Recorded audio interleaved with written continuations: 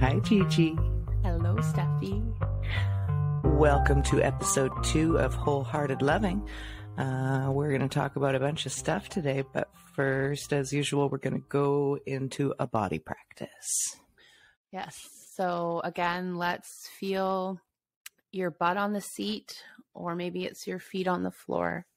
Just choose an anchoring part of your body you want to connect to. And give yourself a moment to notice your breath. I actually noticed that I sat back in my seat just to really feel my butt.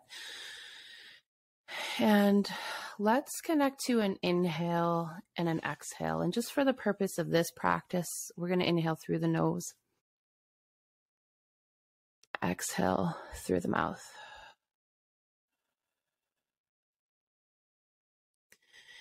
And on this next inhale, we're going to bring our shoulders up to our ears. So inhale through your nose, bring your shoulders up to your ears. Exhale through the mouth and roll your shoulders back first and then down. And we'll do that 2 more times at your own pace. Inhale through the nose, bring your shoulders up to your ears. Exhale out of the mouth, roll your shoulders back and then down.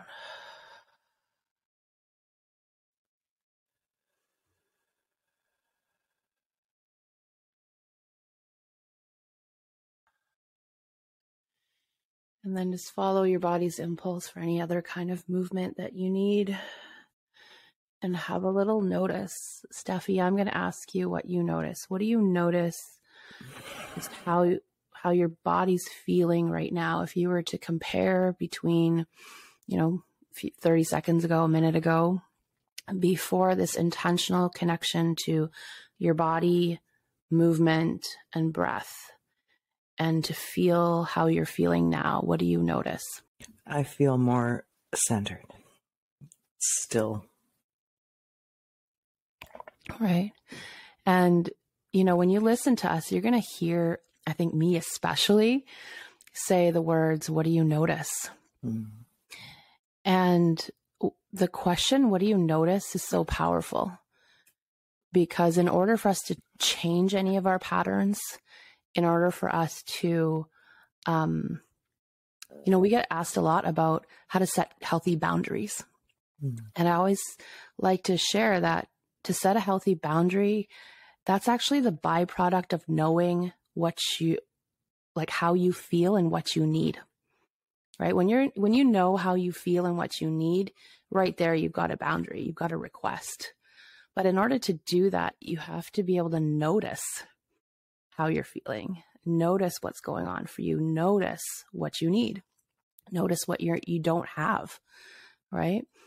And so you're going to hear me say that a lot. What do you notice?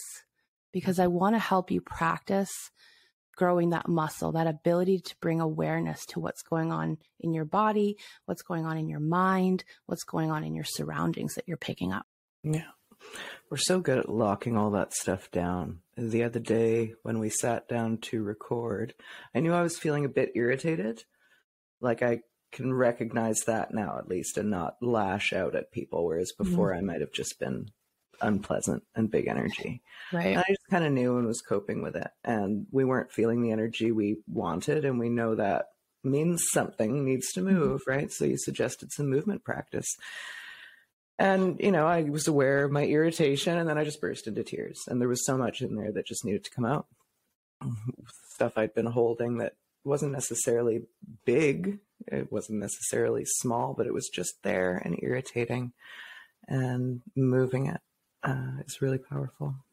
Yeah, it was really beautiful to see, because I think old me would have felt like I had to fix it for you and problem solve it, or make you feel better, or help you understand that things are okay. And through practicing all of these little practices over the years, I could just be with you and witness you and see that you were having a hard time, and also trust that you would move through it, and trust that if you needed anything from me, you would ask me. And it was really nice to just sit with you when you were having a hard time and be there. Yeah. So nice. And so nice to be able to trust like state changing. I think that's something I would have just wanted to be unhappy before. Not that I wanted to be, but I didn't know how to let a thing go, to let a thing move through, you know?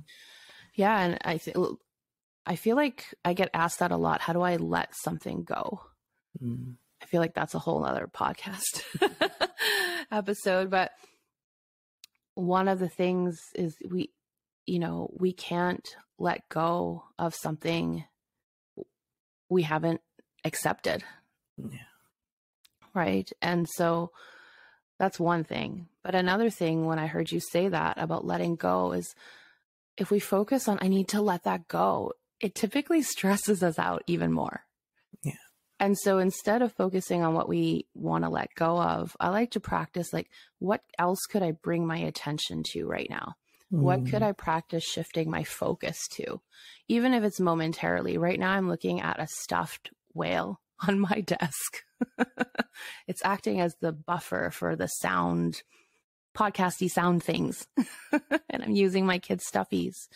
But my ability to like shift my focus to the stuffy gives me a reprieve from other things that might be going on in my mind or my body, so that I'm not all consumed by one thing that's going on, one experience, one sensation. And it's been a huge life changer for me, growing that muscle. Yeah. You know, I think you've got such a blessing with your kids and your family too, of time and energy is needed. Your time and energy is needed.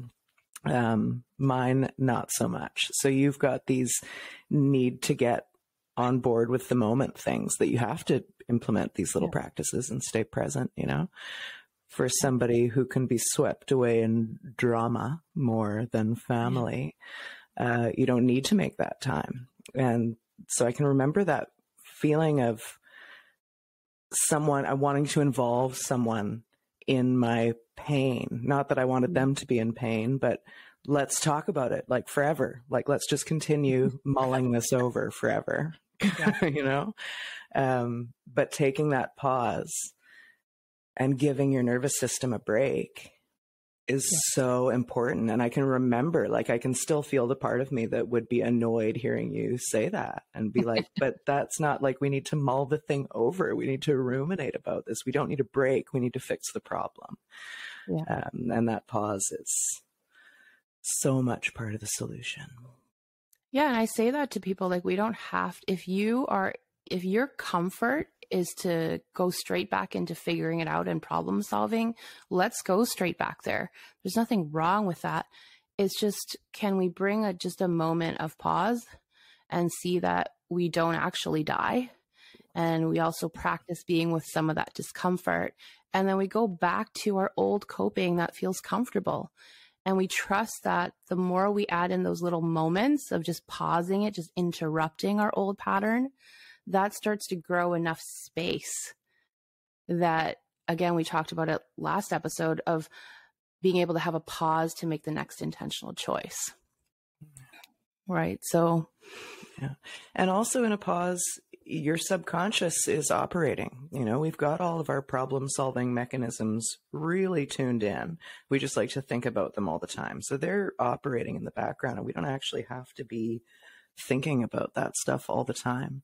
Solutions arise in these pauses. When you pause, you make space for spirit, you know? Which in the past, I would have been like, you're nuts. I don't know what you're talking about, because problems only get solved if you think about them really hard over and over and over again. Yeah. And, you know, what you said was, sometimes we find connection in commiserating. And that might be the only sort of familiar way of connecting we have.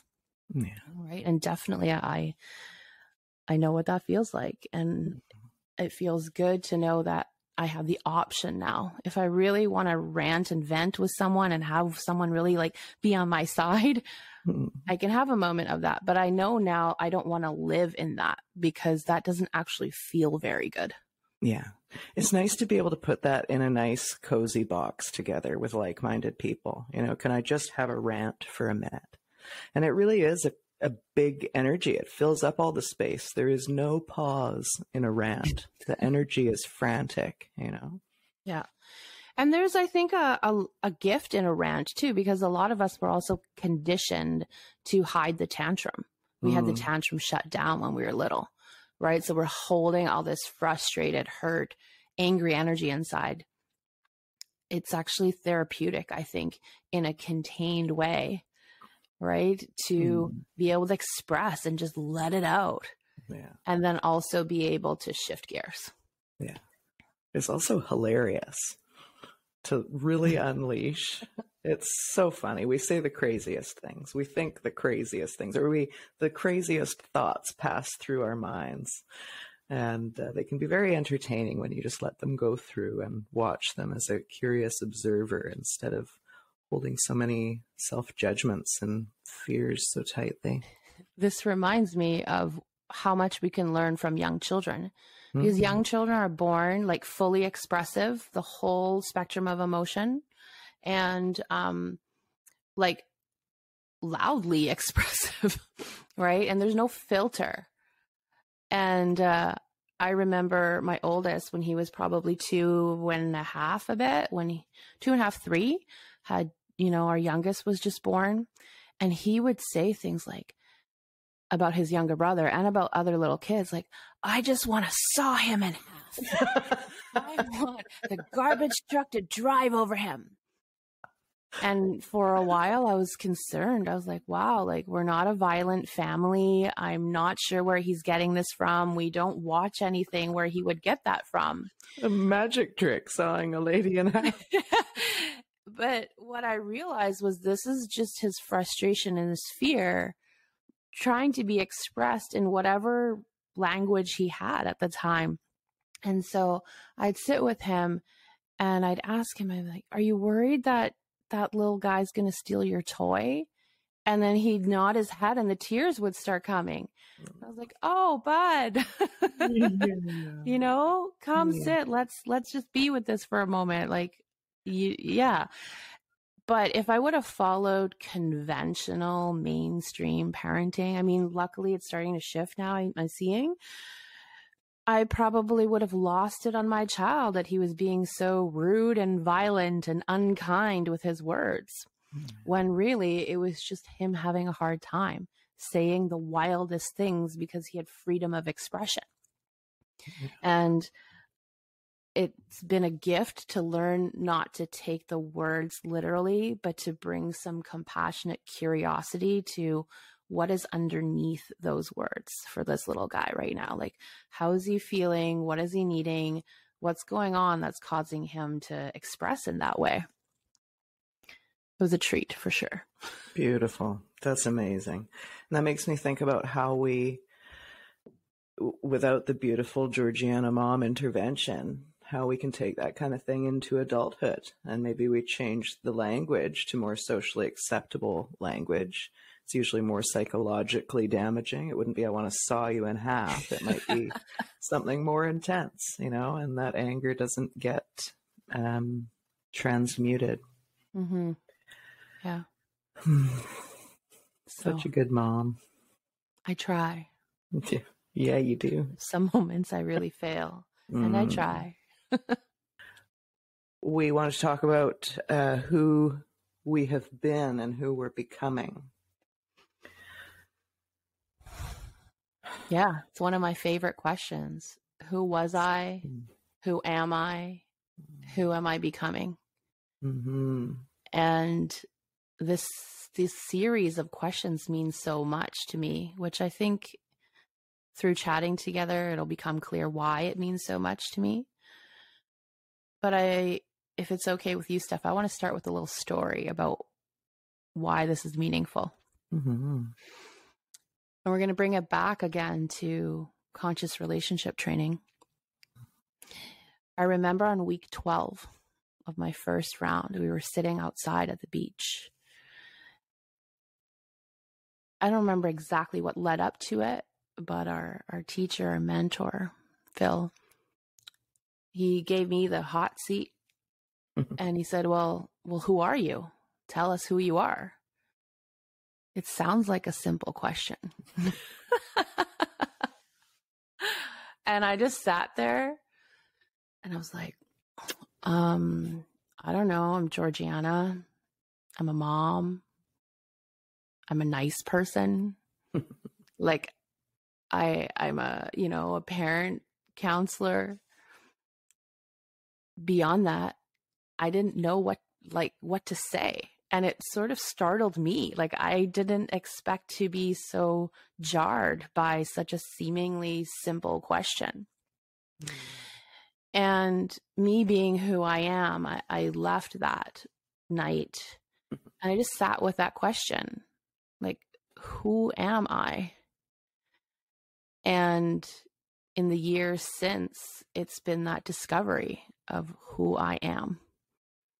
And it's beautiful when I put it in conjunction with who was I, who I am today, and who am I becoming? Who am I open to becoming? What are the possibilities for me?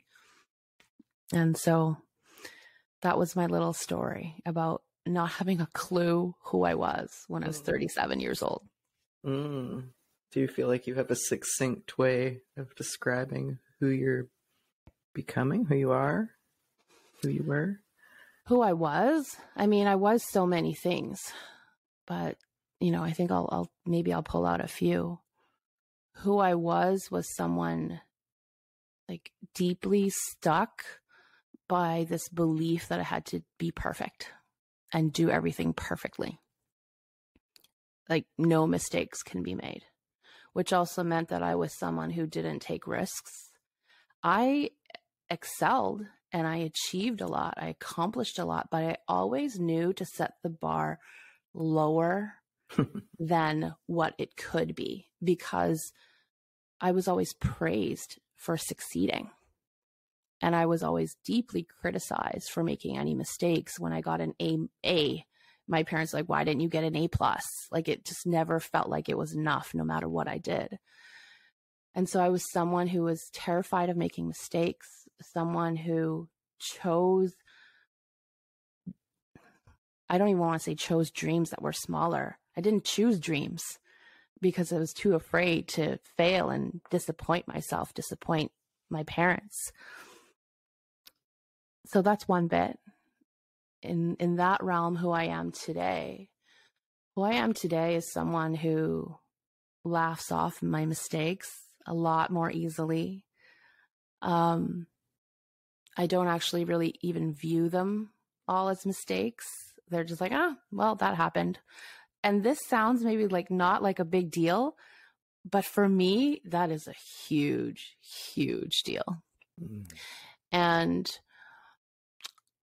yeah, so that's who I am today.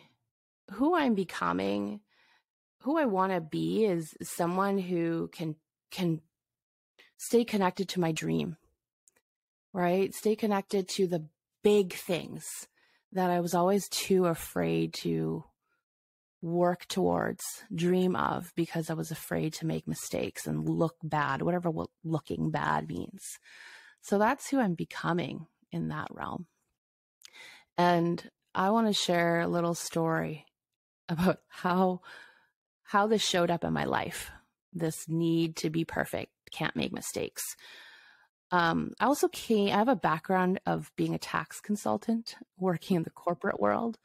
So mistakes are not highly tolerated in that realm either. So that didn't help.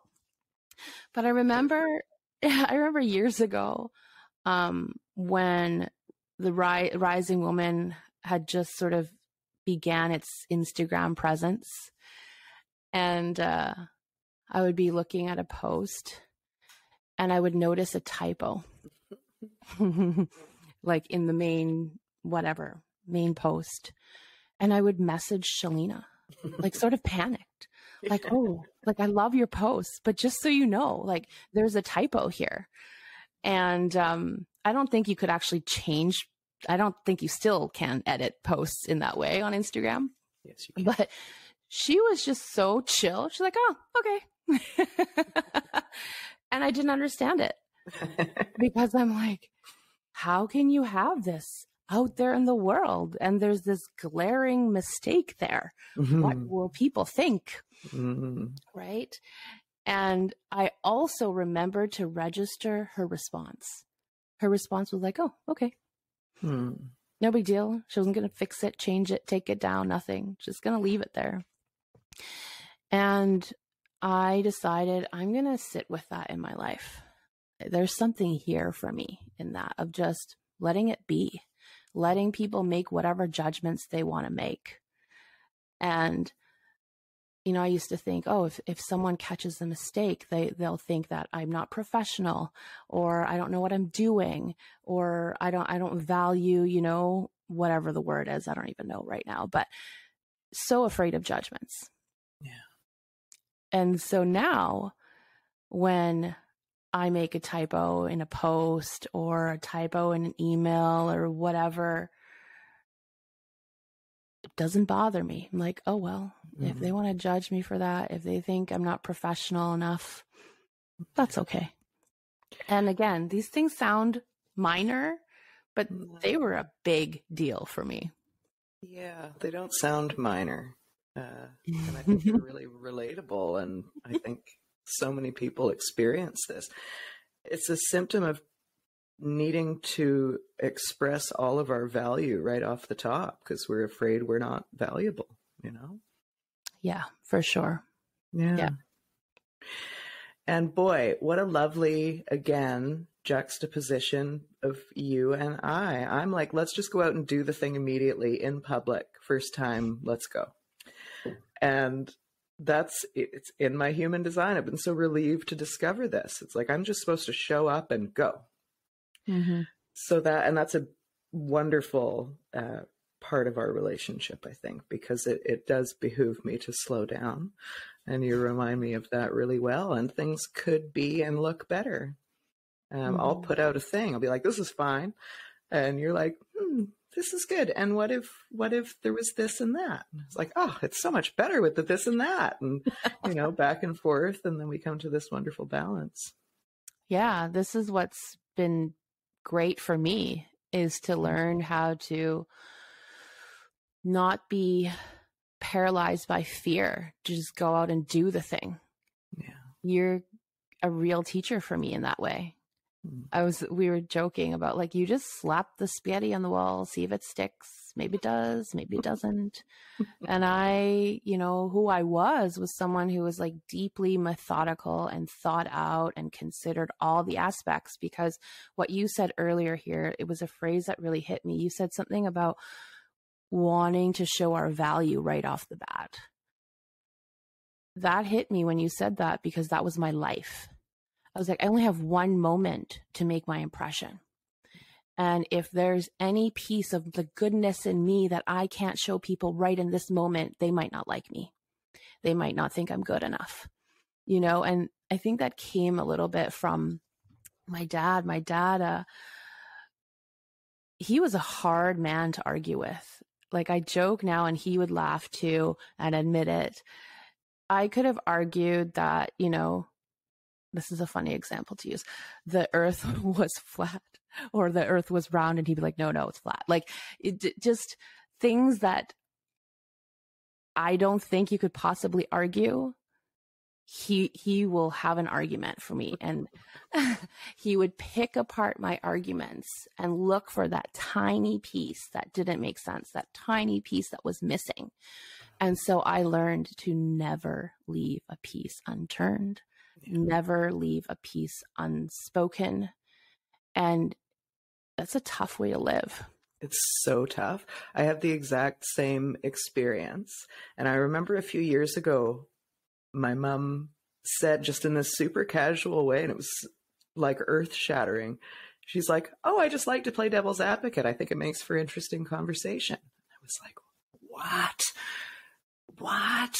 I've been advocating with the devil this whole time. I thought I was just trying to make you proud or whatever. And, you know, it's always the picking and the argument. And that's also contributed to our abilities in so many ways. It's such a Such a combination of feelings. Mm-hmm. Yeah, it's funny. I want to put in, I don't want to, well, put in a little note here. You're going to hear us talk a lot about our childhoods, growing up, our parents. And this is not about blaming our parents. This is just about acknowledging our experience. And it's about bringing compassion to all the sides, all the people involved, because people did their best with what they knew. Yeah. And also sometimes someone's best was painful, right? For not just me, but for them. And it has an impact, and it influences what I believe about myself and what I believe about the world and what I believe about people. So I think it's important that we make that really clear, that we're not here parent bashing. I mean, I'm a parent. Gosh, I know how hard it is. Yeah. We're just talking about what happened and the impact and what we would intentionally like to do differently. Yeah, for sure. Part of this ownership work is recognizing what situation is real for us and then just acknowledging that we find ourselves in those circumstances. Nobody's put us there. It's a really rare thing for anyone to be forcing people to do things. How do I want to explain what I mean here? Just a minute. I think there's a big culture of finger pointing that's going on currently, maybe more so currently, and of blame and of saying people, parents, family systems, institutions, whatever, have done something to me that has caused me to be the way I am. And I think it's very important in personal growth work, at least for my mental framework, of just recognizing this is the situation I find myself in. Mm-hmm. No one's done it to me. And there's going to be circumstances where people are victims of crimes, and that's not what I'm referring to here. We might not be responsible for where we find ourselves, but we are responsible once we've found ourselves to whatever extent. So yeah, when we're talking about parents and circumstances, we're recognizing that they're human beings who are members of our dynamic. And yeah, mutual conditioning. It goes both ways. We're constantly being conditioned by our surroundings. And blame just almost doesn't make sense to me anymore. You know, it used to be my lifestyle. The only way my mind it used worked. To be my lifestyle. Talk about, that's a great way to segue to, who were you, Stephanie? Who was I? Gosh. It used to be my blame. It used to be my lifestyle. I feel like it should be a t-shirt. Yeah, blame is my lifestyle. I mean, it was. I just saw problems everywhere. I was unhappy and didn't necessarily know that, so I projected it outwards onto everything and everyone that I saw. I think who I was, I mean, the most succinct way I can fill in this sentence of who I was, who I am, and who I'm becoming is I was not myself, and I am increasingly myself, and I'm becoming myself. So all the ways that I was not me manifested in feelings, you know, like I used to think about things in terms of tangibles, and now I think of things way more in terms of feelings. So I used to be, you know, I'd name who I dated, what my job was, all those things, if I'm a child or a lover or whatever, names for things. And now I think of it more in terms of happiness and peace and calm and having time and energy. Mm-hmm. It sounds like, you know, hearing you say that, who you are sounds like a richer human being, you know, like more dimensional, more multi-dimensional than I'm my mother's daughter. I'm a, you know, real estate agent. I'm a so-and-so's partner. Mm-hmm. Oh, yeah. I've got so many dimensions that it's hard to describe and hard to live in. And it's no wonder I tried to shrink that down. I mean, I'm cosmic stardust. How do you explain that to people? That sounds a little wacky, you know? But it's true, fundamentally true. What does that mean to people, you know, depending on your interests and your language and the things you like to watch on television? Those words will mean all kinds of different things to you. Yeah, if you would have walked up to me years ago and said, I'm cosmic stardust, I'd be like, this woman is nuts. Crazy. Yeah. Get me away from her. Yeah. Yeah. I would have thought the same thing. And, you know, I still would think the same thing. And I'm pursuing a doctorate in metaphysics. So I have a really different notion of what this means to be stardust. Oh, yeah. Anyway, I'm stardust. Who are you? Trick question. You're also stardust. I know. I can't wrap my head around that quite yet. However, I'm open to being open and curious. That's who I am around that. Beautiful. This is actually interesting when you ask me who I am. I'm Georgiana. Mm-hmm. And it took me a long time to feel pride in my name. Mm-hmm. And this is interesting because we meet a lot of people through workshops, and you know, we meet a lot of women, and we always have an introduction round. And it's always interesting when we're trying to ask a woman, how would you like to be called, like by your name? Because sometimes names are, you know, challenging to pronounce, or sometimes there's shortened versions. And I listen to how a person introduces themselves, and I can hear a tone sometimes that they're like, well, sure, you can call me that. Mm-hmm. And I lived like that. That's who I was. Who I was someone that was like, call me whatever you want, I'll respond. Because my name was like not simple for people, and people would butcher it all the time. And so eventually I was like, yeah, just call me George, call me G, call me whatever you want. Whatever would make life easier for you. Right. And that was sort of, I think, symbolic for how I lived life. Who I was is just, let's just make life easy for other people. Who cares how I feel or what I want or what feels good for me? And over time, I realized, no, I'm Georgiana. That's my name. I've learned to see the beauty in it. And it's okay if it takes people time to learn it. And I deserve people putting in a bit of effort to learn my name, which I always thought, oh, I'm just a bother. I'm too much, right? Don't waste your time. Like, it's fine. Just call me whatever's easy for you. And this was a really important thing for me to do, to reclaim my name, reclaim what I actually wanted to be called.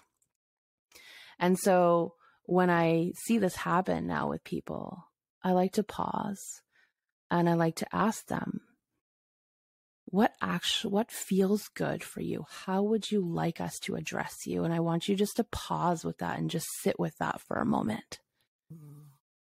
And then, like, every time they'll be like, well, actually, this is what I want to be called.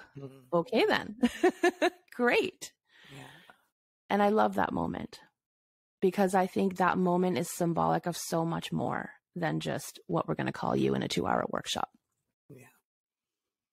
It's a moment of real pause and presence and ownership. Right. So when you say, who am I? That's one part of who I am today. Someone who's proud of her name. That feels true. I think that's what matters, is what feels true. Yeah. Right? The actual name. You know, maybe you want to be called Sally. Your face says no. But it's what feels true for you, and what feels true for you right now in your life, and what feels true for you with different people, right? There's different people in my life who call me different things and different names, and they feel like they fit. They feel like that's what I want. That's how I want to be known by you. Mm. And that's very different than, oh, whatever is easy for you, right? That's the thing I'm talking about, is that energy, that belief of life should be about whatever is easy for other people. Right. That's got that same frantic, cloying energy that we were talking about earlier, the venting energy, that frantic doing whatever is good for other people, dismissal of self. It's all got that energy that is the opposite of slow presence. Hearing you say slow presence, definitely who I was in the past is someone who would have been like, shut up. Ditto. You're wasting my time. Yeah, I talk value faster. efficiency and effectiveness. Let's get it going. I'm listening to this podcast on double time. Yeah. And I still do that sometimes. I think I would have in the past because I valued efficiency so much. Again, another thing I learned through childhood. And it's funny because there was, some time ago, I was working on a project and I wanted to have listened to this recording before I really dug into the project. But I didn't have that much time. I didn't have the time to listen to it on regular speed. So I was like, well, technology can do this thing for me now where I can do 1.5 speed, double speed. And so I'm like, let's just try it out. And it just made my heart palpitate. I was like, no, there's no part of this that feels good. I am going to listen to it at regular speed. And if I don't finish and I don't have all that information I would have liked to have had, I will be okay. And the project will still be great. And whereas who I was someone who was like, at all costs, just do the thing, get it done, white knuckle your way through. Gather every piece of information, because how could something be good and complete if you don't have every detail you need? Right. And even as I describe who I was right now, I feel it. I'm like, oh, yeah, it comes that's up. not a nice way to live. I don't want to live like that anymore. It doesn't feel good. And in my so body. What was all of that efficiency? What was that efficiency in service of? Love. Because my dad is very pragmatic and he really valued efficiency and effectiveness. And I wanted to be loved. I wanted to be seen through a good lens through my dad, because I grew up watching him. I'm trying to say this in a way that's true for me, but also respectful and honoring my parents. I didn't watch him speak kindly and highly of my mother. I know there's love there, but it wasn't shown through his words. And I listened to him my whole life growing up judge her about everything, the smallest things and the biggest things. And I think I knew very young, like, I need to find a way to be different than my mom, because if I'm like her, he's probably going to feel the same way about me and judge me the same way. And I would look for the windows of opportunity. Like, what does my dad value? What does he complain about my mom? How can I be the opposite of that so that I can be better and he will love me? And one of the things I caught on to was he valued efficiency and effectiveness. So who I was also, and this is like just even a couple years ago, I noticed myself one day washing the dishes frantically. Like I was by myself. There was no rush. Like no one needed the dishes, but I'd just be like washing them, scrubbing them. Noticed, and I was like, what am I doing? And what I realized is it's so programmed in my body, in my cells, like body muscle memory, that things have to be done fast. Yeah. Right. And I made contests with myself. Like, if I can do this in under 40 seconds, then you're like, why? What's doing? So at that time, who I wanted to become was someone who was comfortable with a more peaceful and slower pace. So the task I gave myself, the practice I gave myself was, can I slow this down? That's all I'm practicing right now. Move the scrubber more slowly. Like, I had to be really pragmatic and simple. Just practice that and see that nobody dies, right? And then over time, my next practice was, how can I find pleasure in this moment of washing dishes? Like, how can there be some sense of fun or joy or pleasure in this mundane task? And so that's what I practiced. And now my body appreciates and enjoys that feeling of things are chill. There's some joy in this moment. And I'm not frantically doing all the things. It takes a lot of practice, hey, to get that embodied feeling of calm, to be able to recognize when it is not present. Yes, and to not be afraid of it and not feel so uncomfortable because of it. Yeah, yeah. I walked around for decades being like, I'm not stressed. I don't know what you're talking about. Until, we talk about conscious relationship training as one of the big life changers for me. Also, my yoga teacher training with Yoga Charini Maitreyi. I learned in that program how to actually be in my body. That's where I learned exactly what you just talked about right now. I learned what rest and peace and quiet felt like. In small little itty bitty pieces, because anything bigger was just too uncomfortable for me at the time. And I was like, this is what you can feel. Like, this is how people can feel. Like, this is what it means to not be stressed. I didn't know any different. I thought that was normal to walk around feeling that energy of stress and franticness. And so as I became more comfortable with, I can just be here for this moment. I can feel my butt on the floor.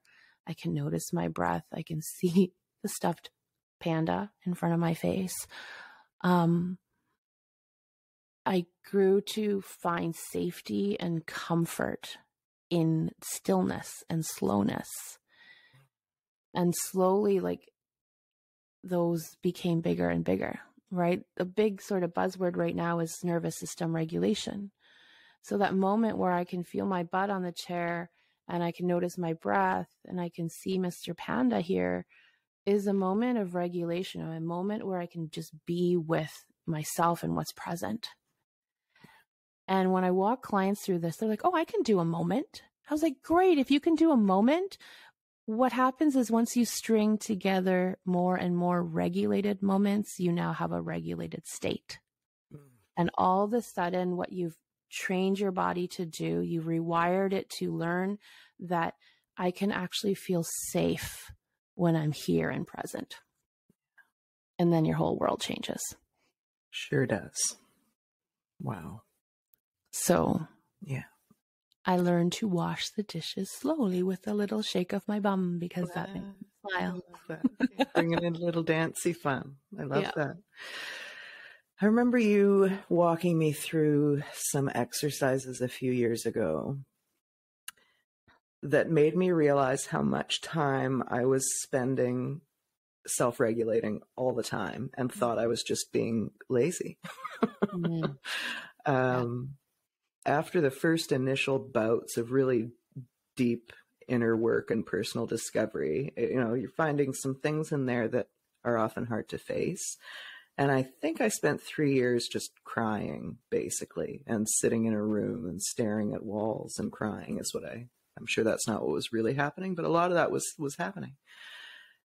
And you walked me through this exercise and pointed out that all of these things I've just been looking at quietly and calmly has just been unloading years of really heightened anxiety and pressure in my body. Mm-hmm.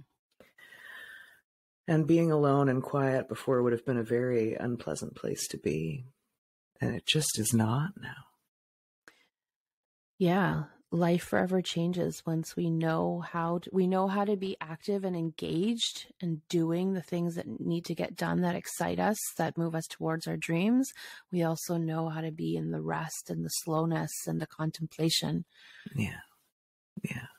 Right. I think there's a lot of overstimulation that's going on in the world right now. And I think there are a lot of people sort of receding because they don't know how to cope with all of this stuff going on in their bodies and their minds, and so much energy around, you know? Mm-hmm. Yeah. Yeah, it's really interesting because who I was at some point, my oldest kid, we realized he was highly sensitive when he was quite young. And I didn't know what that meant, but I was determined to understand it. And he would say, it's too loud. The lights are too bright. He'd smell things from a mile away. And then as I was understanding him more, I was understanding myself more. I was like, oh, loud noises are really hard for me too. Lots of people around is really hard for me too. I didn't realize that I have a different sensory processing experience than the average person. Mm.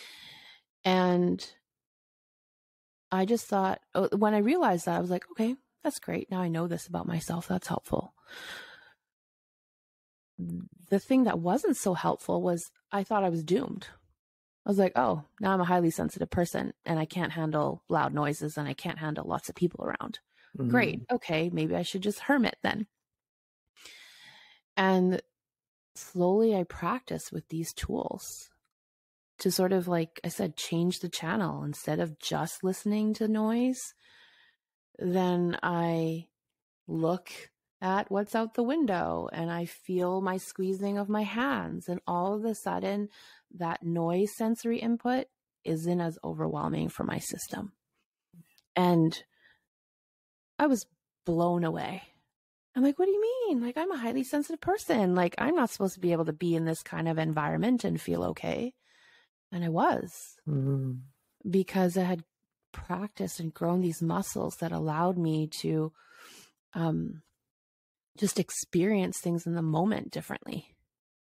Yeah. Right. So there was it was really helpful on the one side to recognize that I process sensory stuff a bit differently than maybe the average person, and to have compassion for myself, and there's nothing wrong with me. It's also part of what my superpowers are. And also, I'm not boxed in and labeled to some really awful existence because I process sensory stuff differently. Mm-hmm. And what can help me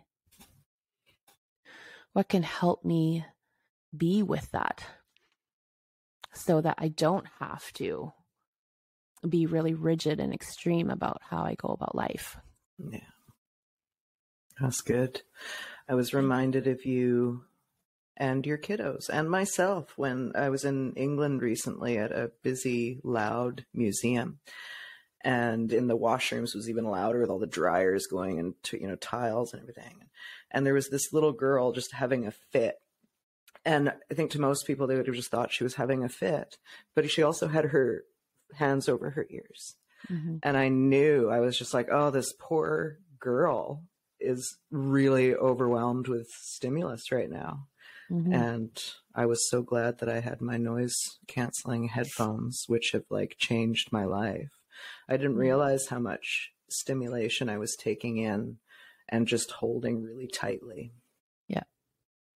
Yeah, it's huge, right? And it's when we don't understand sensory processing, when we don't understand the nervous system and how it gets overstimulated and activated, it's easy just to look at people's outward behavior and make tons of judgments about it. Yeah. Right? I'm sure there's many people like you were able to see beyond the, her freak out and see, oh, she's a girl having a hard time. She's feeling overwhelmed. But a lot of people would be like, what the F is wrong with her? What's wrong with the mom? Why didn't she shut up? What's the problem? Yeah. And that makes my heart feel so sad because I think so many people are judged and misunderstood for what's actually happening with them in that moment. Yeah. And sometimes they don't even understand themselves. So they can't advocate for themselves. They can't, help people understand.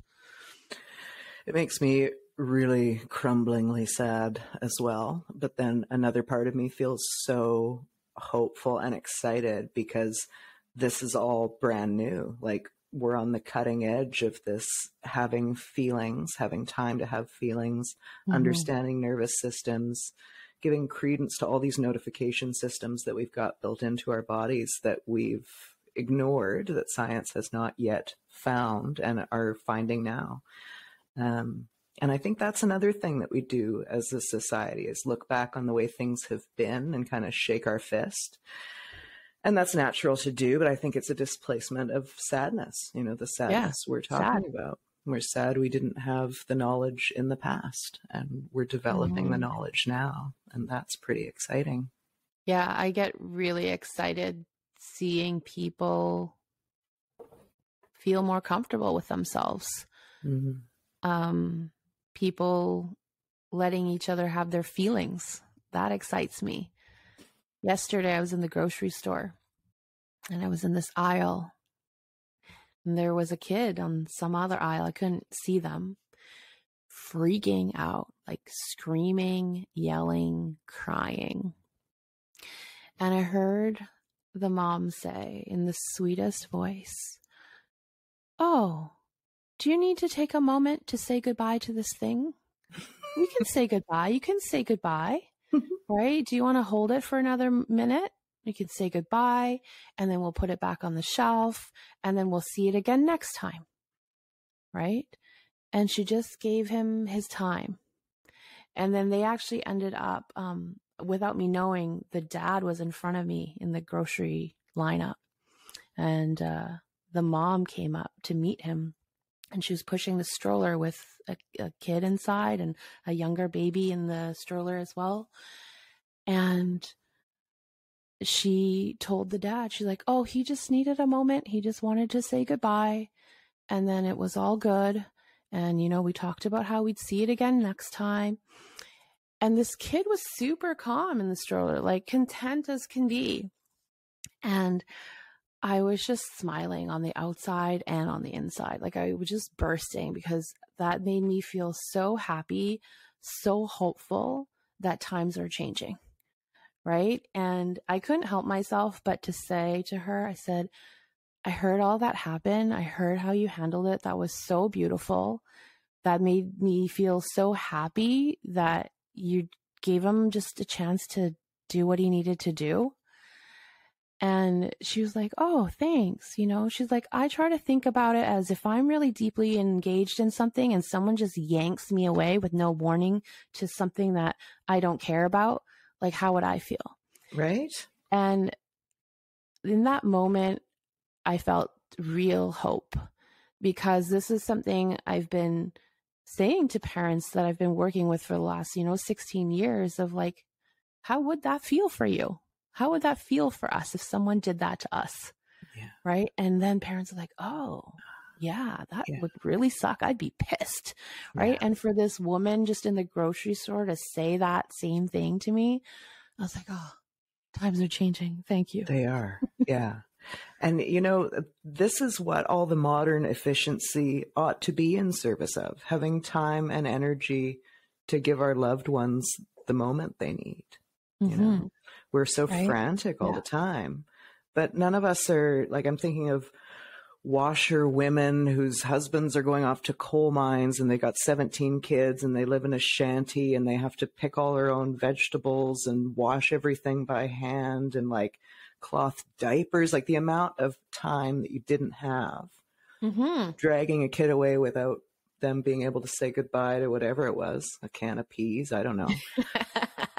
That made sense, Yeah, and it for no sure. longer makes sense. The more we pay attention to all the efficiencies built in, and the more we make those in service to a life we actually want to live and relationships we want to have, the more of that beautiful stuff you're going to see.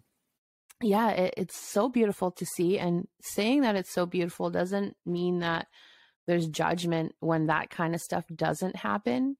It's I understand when it doesn't happen. I understand why a parent either doesn't have the resources in them in that moment to be that regulated and to see it from their kid's point of view. I understand that, you know, sometimes we've got our own stuff going on.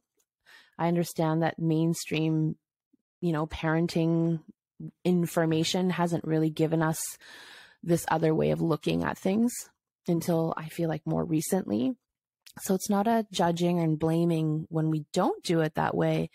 It's just a hopefulness and an excitement that it's changing, right? And that more parents have access to the information that helps us see it through a different lens, see what else is possible. Yeah. So much is possible. And people are changing so very much. The way we do things is changing so much. We're all taking steps in that direction, no matter what our behavior is in the moment. Yeah. Yeah. Well, we're almost at an hour, but I feel like it would be neat. I think that people relate, humans, we often relate on more tangible levels, possibly more superficial levels. Like when someone says, "What are you? What do you do?" We usually respond with whatever relationship status, work, employment, things like that. We rarely talk about, you know, our souls and our passions and confusions. So I wonder if people would like to hear kind of the things we've been, the people we've been, what we've done. All right. I feel like it's game show time. Yeah, game show. What have your jobs been in your life? What have my jobs been? And start like from when you were 1. My job was to not cry so that I wouldn't stress out my parents. I think that was what my job was. That sounds unpaid. It was very much unpaid. I also had no supporting staff.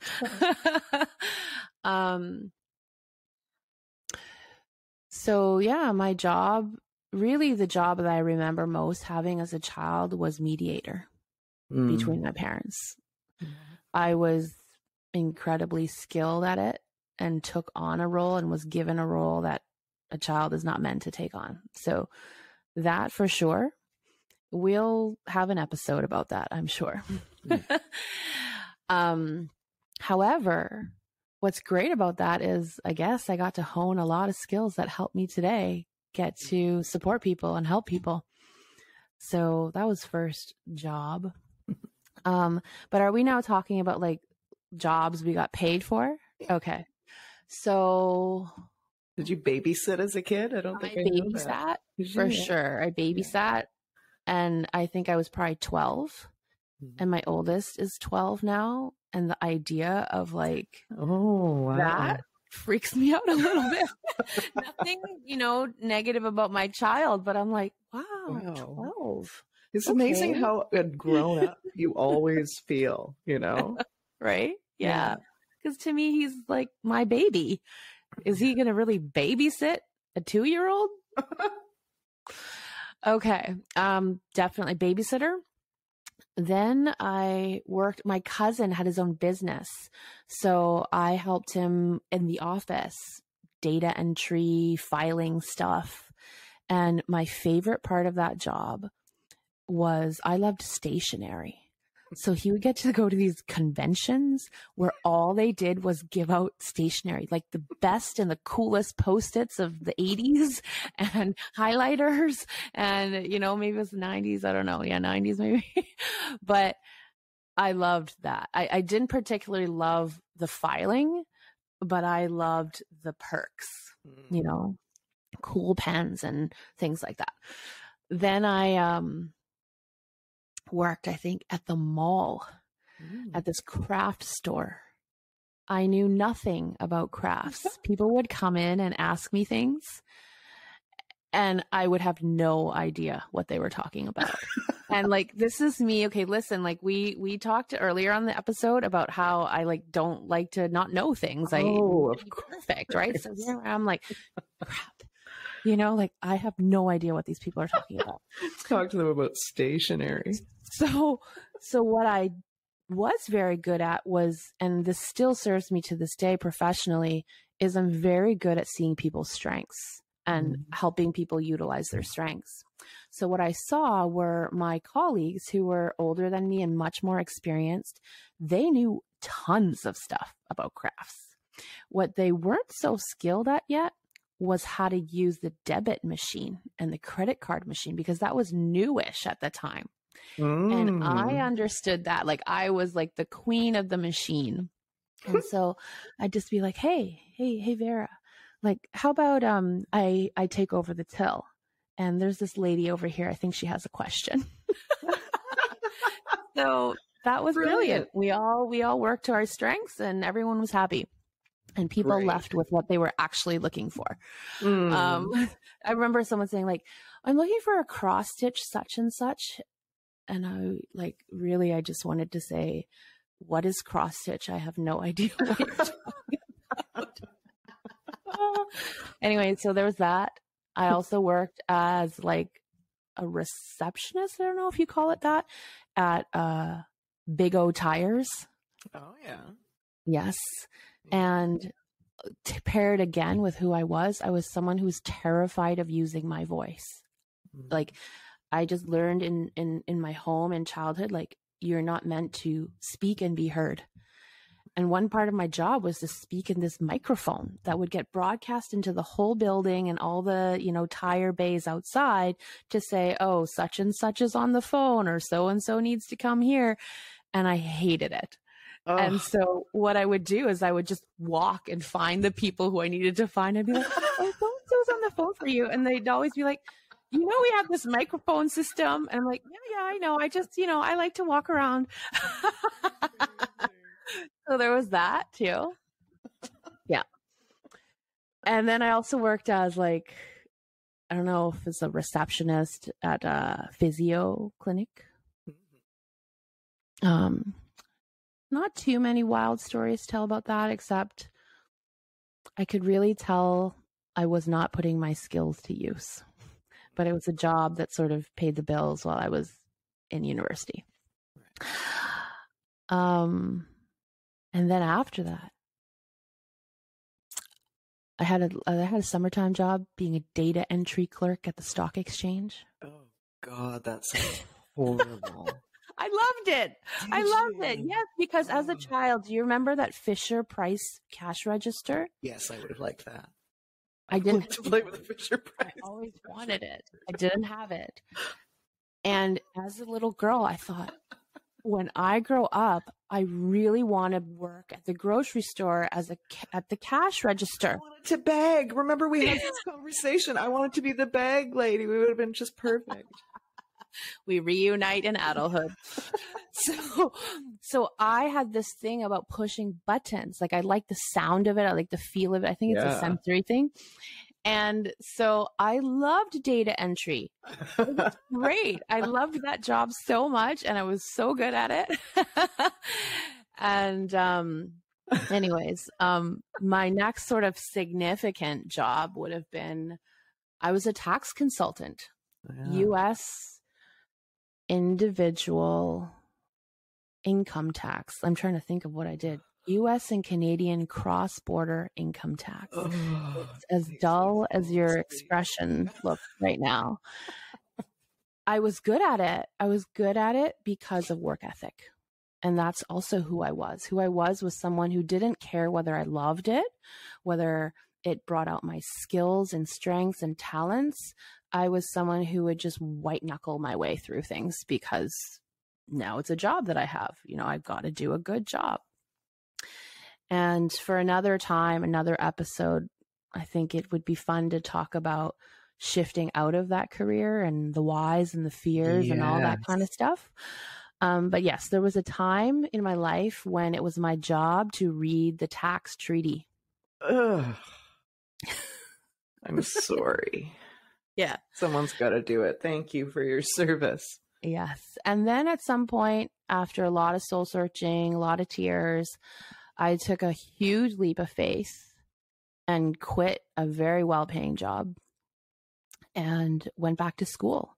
And went back to school while I was living in the Netherlands and studied in Dutch and got my degree in Dutch and started counseling families and people in Dutch. And then I came back here, and now I get to do it in English, which is much easier. However, I will say, and we spoke to this a little bit in the last episode, at the core, we're so similar, people. Because I was in the Netherlands, I didn't fully understand the nuances of their culture. My language wasn't perfect, my Dutch. And yet we would find a way to connect, and people would feel like me being in their presence was supporting them and their family. And I remember working with old Turkish grandmothers and grandfathers, and their Dutch was broken. My Dutch was broken. We'd draw things. We'd use our hands, and it would just work, So that was really beautiful too, to be reminded of our common shared humanity. Yeah. That we all, we want peace. We want to feel good. We want to feel connected to the people who matter to us. We all have pain and we all have joy. So, and then now I get to do what I love, I think there's a job in between I skipped, which is I was a parent support counselor for 16, 17 years for a nonprofit in the Netherlands and also nonprofit here in Canada. Yeah. And then more recently, doing my own thing, counseling, coaching, facilitating women's groups, facilitating co-ed groups, just helping people be more of who they actually are. Yeah. Right. Helping people come to acceptance with compassion of who they were, who they have been, and to understand why they were wired that way, to help them discover who someone is now, and then not just discover, but embrace, and then to help people open up to what's possible for them and where they still want to go, right? Who they want to become. And this question that's sort of been at the root of this episode, it means so much to me because it's so symbolic of honoring all of who you are. We all have a past.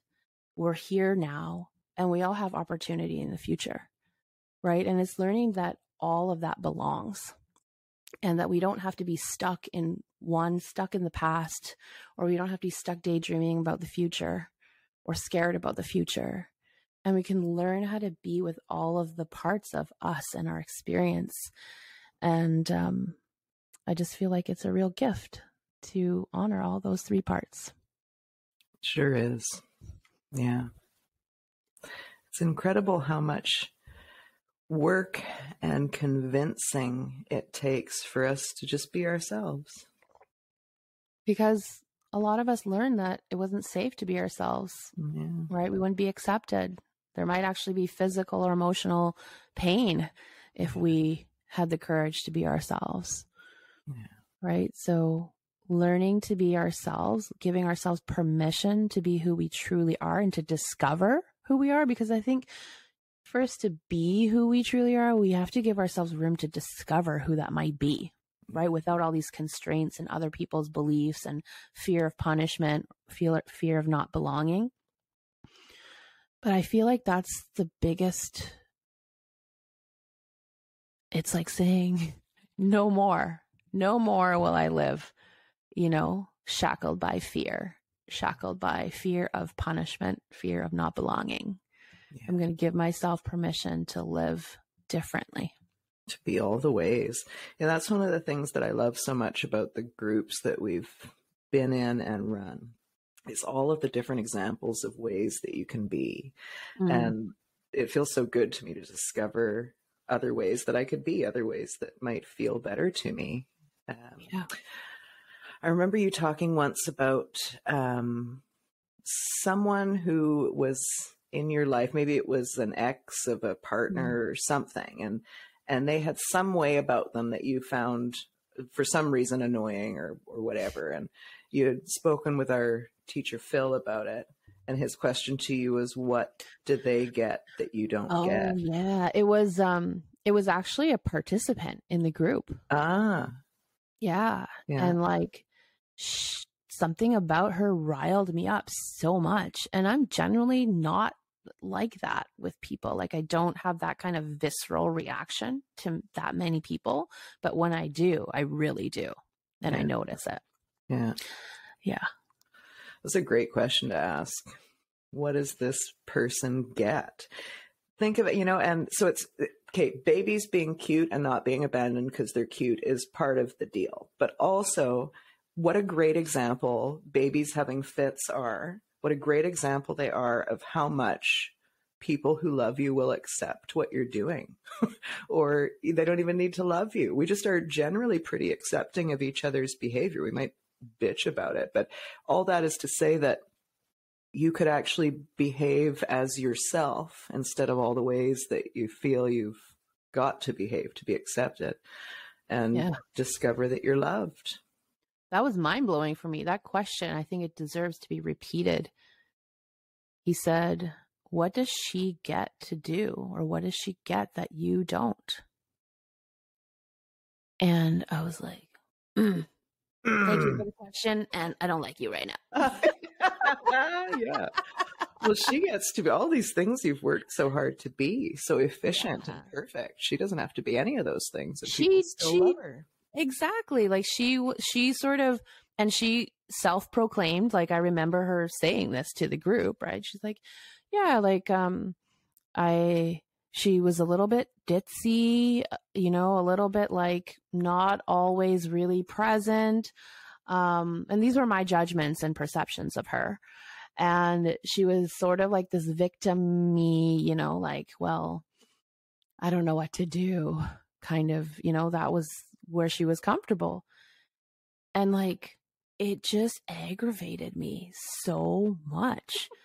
And also it made so much sense because there was no room for me to be ditzy, to like not be on top of my game, to not be like the one who could be independent and resilient. Like that's what I was conditioned to be for survival.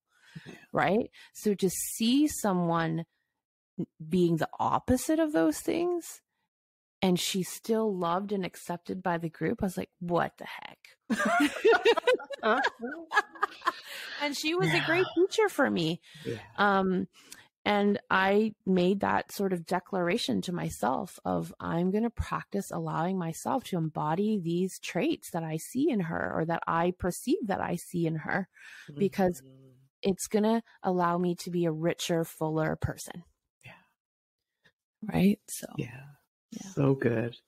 I remember when I let myself stop keeping track of everything, or like when I realized that, I keep track of like literally everything, and maybe that's not the best use of my energy. What a gift to just let ourselves be whatever it is that we've thought we haven't been allowed to be this whole time. Right. So I can't help but want to ask, keep track of what? When I say everything, I mean everything. I mean, obviously there are occasional things where I would forget things, but I know where things are. I know where they've been put. I know where they were before. I know who said what. I know. I'm just paying far too much attention, or like, I think I'm designed to just absorb information. But certainly it was a diffused focus, and that's overwhelming. So what was that in service for? In service of? I think, well, this actually the same as you said earlier. It was in service of love. Mother has questions, and if you don't know the answer, it might appear that love goes away. I don't think it did, but that was certainly my interpretation. Right. Yeah. And also, it was in service in a different way of love, of that if I do everything, then I won't put anybody out, and they don't need to keep track of anything. And also, if they screw up by not keeping track of something that I needed to be kept track of, then I won't need to hate them. Like that's really extreme stuff. A generous, kind intention. Yeah. Right? Yeah. Yeah. I wonder why my kindness and constant overgiving didn't take. And so when you began to realize that you were keeping track of everything, what did you notice? What's the impact on your life and your relationships? There's an ease that didn't exist before that's there now. I can't remember what it was, but the first time somebody asked me, where's the thing? And I didn't know, it was like a really liberating feeling. It's like, oh, I have no idea. If someone else can deal with that, that's, it's a real gift. Someone else can do this. I feel so much less pressure. Right. Yeah. And who doesn't want to live with so much less pressure? Yeah. This reminds me of like the power of these questions, who I was, who I am, who I'm becoming, because there's so many ways to use these 3 questions to explore and discover about ourselves, right? Because it can be in the realm of like who I was, like what did I believe about myself, about the world, about people, about every facet of our lives, sex, love, relationships, money, right? And then it can be who was I in terms of my patterns, my coping patterns, my patterns that kept me feeling comfortable. Right? Yeah. What are the ways I behaved? And then it can also be an exploration of who I was in terms of skill set. Like, what did I have the skills for? What did I not have the skills for yet?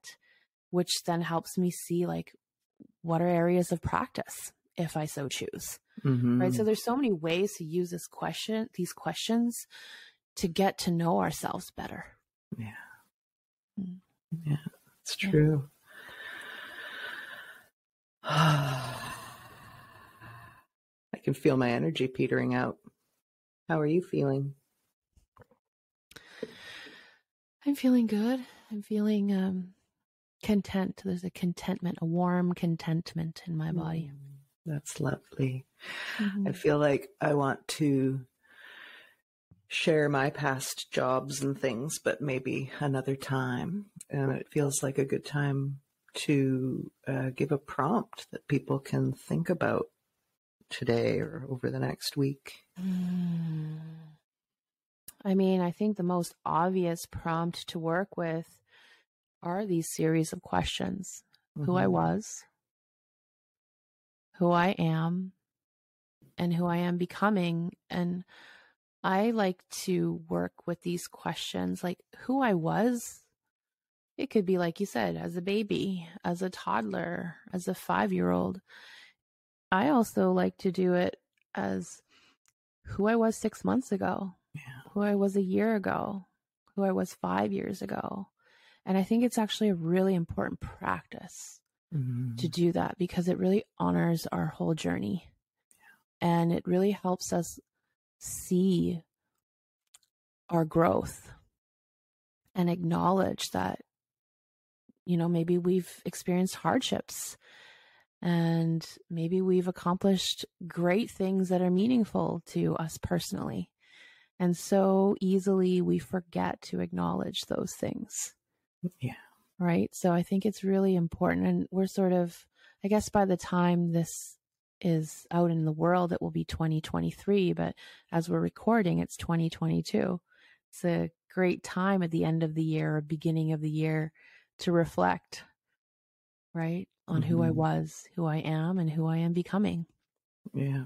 I really like this. This is a thing we do regularly in our ongoing groups, is looking back on the last 6 months. I think it's so important to give ourselves a lot of grace and celebration about all the baby steps that we've taken. Because I think we use the term baby steps in this really celebratory way. But I think people can really be dismissive with the way that they've come. They've taken baby steps instead of giant leaps, or they should have figured this out by now, or how are they still, sad about the thing that happened 2 years ago? They feel like they've been talking about it forever. You probably all just want me to shut up about this thing I've been talking about. But to look at the growth and the little steps and the releases of energy and the shifts that you make over 6 months, a year, even a shorter time frame, can be really impactful. Yeah, we celebrate baby steps here. And you're going to hear us talk more and more about baby steps. Yeah. I'm sure of it. Yeah. Good. Okay. Can we do a body exercise? Yeah. Another tool to take away. Let's do a body. I like just to follow impulse. So I'm just taking my right hand, take either hand and just place it on the opposite shoulder.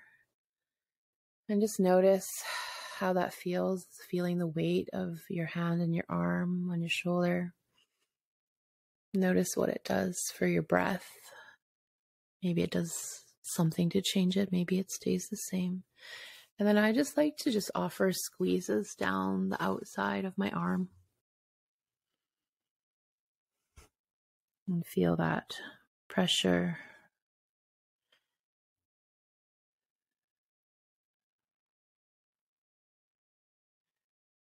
So take your time, go at your own pace. And I like to go down one arm and meet in the middle and feel my hands, squeeze my hands.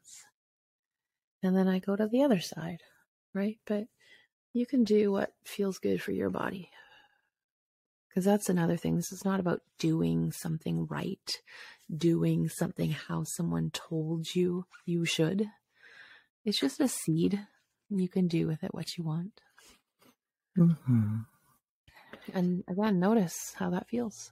Maybe you think it feels great. Maybe it feels terrible. Maybe it feels sort of in between. And that's all good information. Mm-hmm. Yeah, just noticing. Wonderful. Okay, anything else you want to say? See you next time. Yes, like, follow, subscribe. And if anything we've said here today has helped you, please share with somebody that you care about. And we'll see you next time. Bye. Bye.